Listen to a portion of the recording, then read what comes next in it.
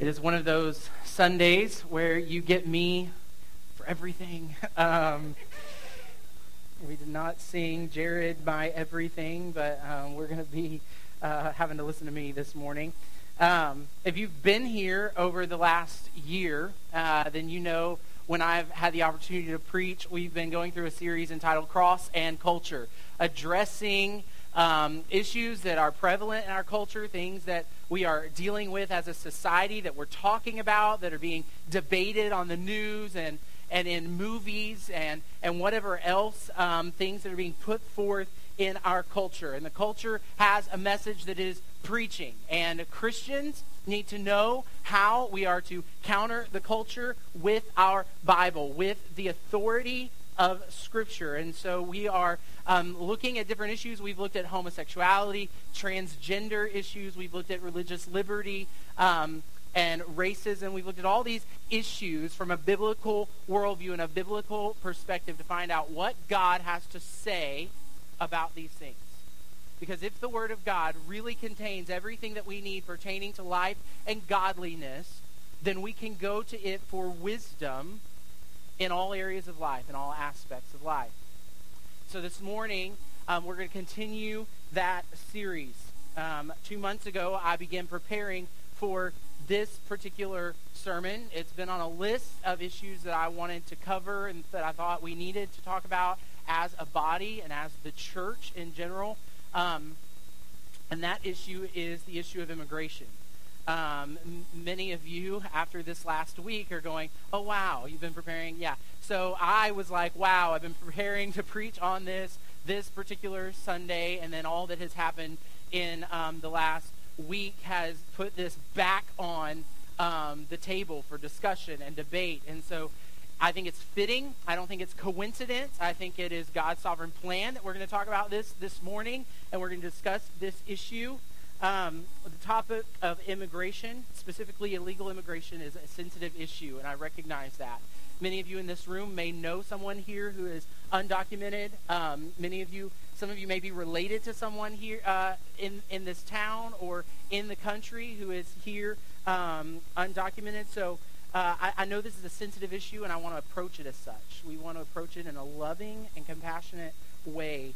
But this is an issue that the people of God must be able to speak to, not as Republicans or Democrats, but as the people of God, and in a way that is gospel-centered and people-focused. All right, and so we're gonna dive in. Russell Moore, the president of the Ethics and Religious Liberties Commission, says this: the Christian response to immigrant communities in the United States cannot be "you kids get off my lawn" in Spanish. He goes on to write, while evangelicals, like other Americans, might disagree on the political specifics of achieving a just and compassionate immigration policy, our rhetoric must be informed by more than politics, but instead it must be informed by gospel and mission. Our talk on this issue must be informed not by Fox News, not by MSNBC, not by the Speaker of the House or the President of the United States. Our speaking to this issue must be informed by God and the Scriptures. That is our authority. So this morning I want to approach this topic beginning in Luke chapter 10. We're gonna begin in verse 25, and you may see where I'm going with this. But I think we need to lay the foundation first and foremost with this parable that Jesus gives about who is our neighbor. This is the question a lawyer poses to him. Beginning in verse 25 of Luke 10. Behold, a lawyer stood up to put him, Jesus, to the test, saying, "Teacher, what shall I do to inherit eternal life?" And he said to him, "Well, what is written in the law? How do you read it?"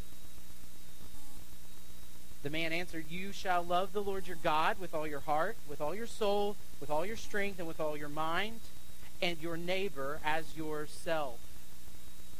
And Jesus replied to him, "You have answered correctly. Do this, and you will live."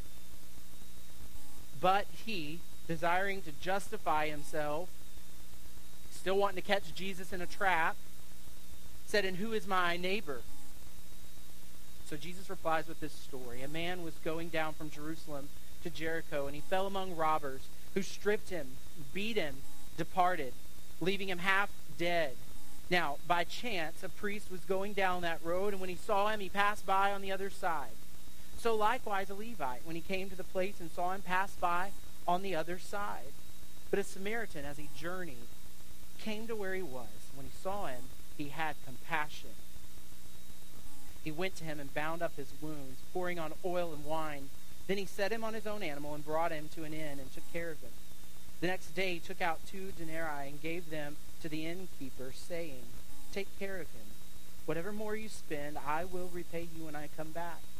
Which of these 3 do you think proved to be a neighbor to the man who fell among the robbers? The man answered, "The one who showed him mercy." And Jesus said to him, "You go and do likewise." So here we have this lawyer who is a Jew, very smart Jew, has studied the law, asking Jesus, trying to trap him, how do we inherit eternal life? And Jesus said, well, you've read the law and the commandments. What do they say? And he said, love your God with all your heart, soul, mind, and strength, and your neighbor as yourself. Jesus said, that's right.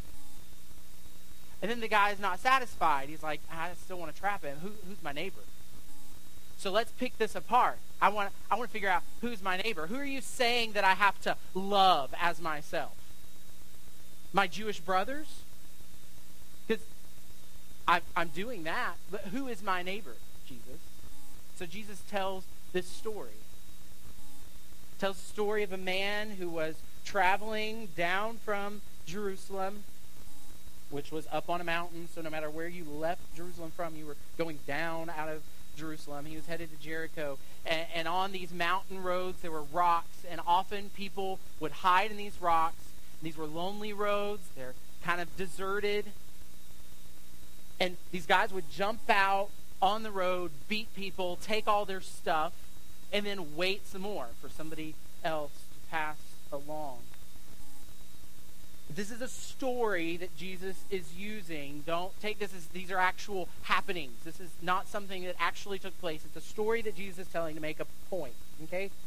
So people can get bogged down in, well, who's the Levite? Why didn't he stop? Well, he's a Levite. He has certain rules. He can't touch dead things. The high priest, the same way. He can't touch dead things. Like all these different excuses they make up. Well, we don't know that's the reason. And Jesus is making this story up so he could have told us anything he wanted to about these people. He doesn't tell us those things.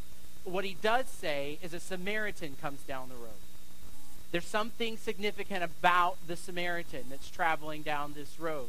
See, the Jews and the Samaritans didn't exactly have a friendly relationship. The Jews saw them as half-breeds, almost less than human. They wouldn't have any dealings with Samaritan people. They would go out of their way to avoid the town of Samaria. When the Jews were traveling, they would go a longer route by quite a bit to stay away from these people. So Jesus interjects this Samaritan in the story for a reason. And he says this Samaritan comes along and sees this man and picks him up, takes care of him. And then he asks, who do you think was this man's neighbor? And as much as it pains this Jewish lawyer to say it, he must say the one who had compassion. The one who had compassion on him. And Jesus said, you're correct. Go and do likewise. Essentially what Jesus is saying here is that our neighbors are not just those that we like. Not those who we would choose to love on our own. Our neighbors are not just those who live next door to us, who go to church with us, who work with us, or simply those who live in our community. Our neighbor is every man, woman, boy, and girl in the United States, Canada, Mexico, China, Libya, Iraq, and every other nation on the face of the earth. And we are called by the gospel to love our neighbor as ourselves. In this statement, Jesus is saying, your neighbor is everyone. And sometimes your neighbor might be the person that you like the least, as was the case with this Jewish man. See, the gospel's not easy. The fact that you must love God with all your heart, soul, mind, and strength, and your neighbor as yourself is not an easy command to fulfill. And in the flesh, we cannot fulfill this command. That's why it's the greatest commandment. You have to have the power of the Holy Spirit in you to live out this command. To love your neighbor as yourself. So we must first answer this question: who is our neighbor? Every person on the face of the earth, and we are called to love them as we love ourselves. The gospel sees no ethnicity, and it sees no nationality. Galatians 3:27-28 say, "For as many of you as were baptized into Christ have put on Christ. There is neither Jew nor Greek. There is neither slave nor free. There is no male or female, for you are all one in Christ Jesus." The gospel breaks down every barrier that humanity wants to put up. It sees no dividing lines. If you are in Christ, you are one in Christ. There is no Jew or Greek. There is no American or Mexican. There is no Canadian or Chinaman. There is one.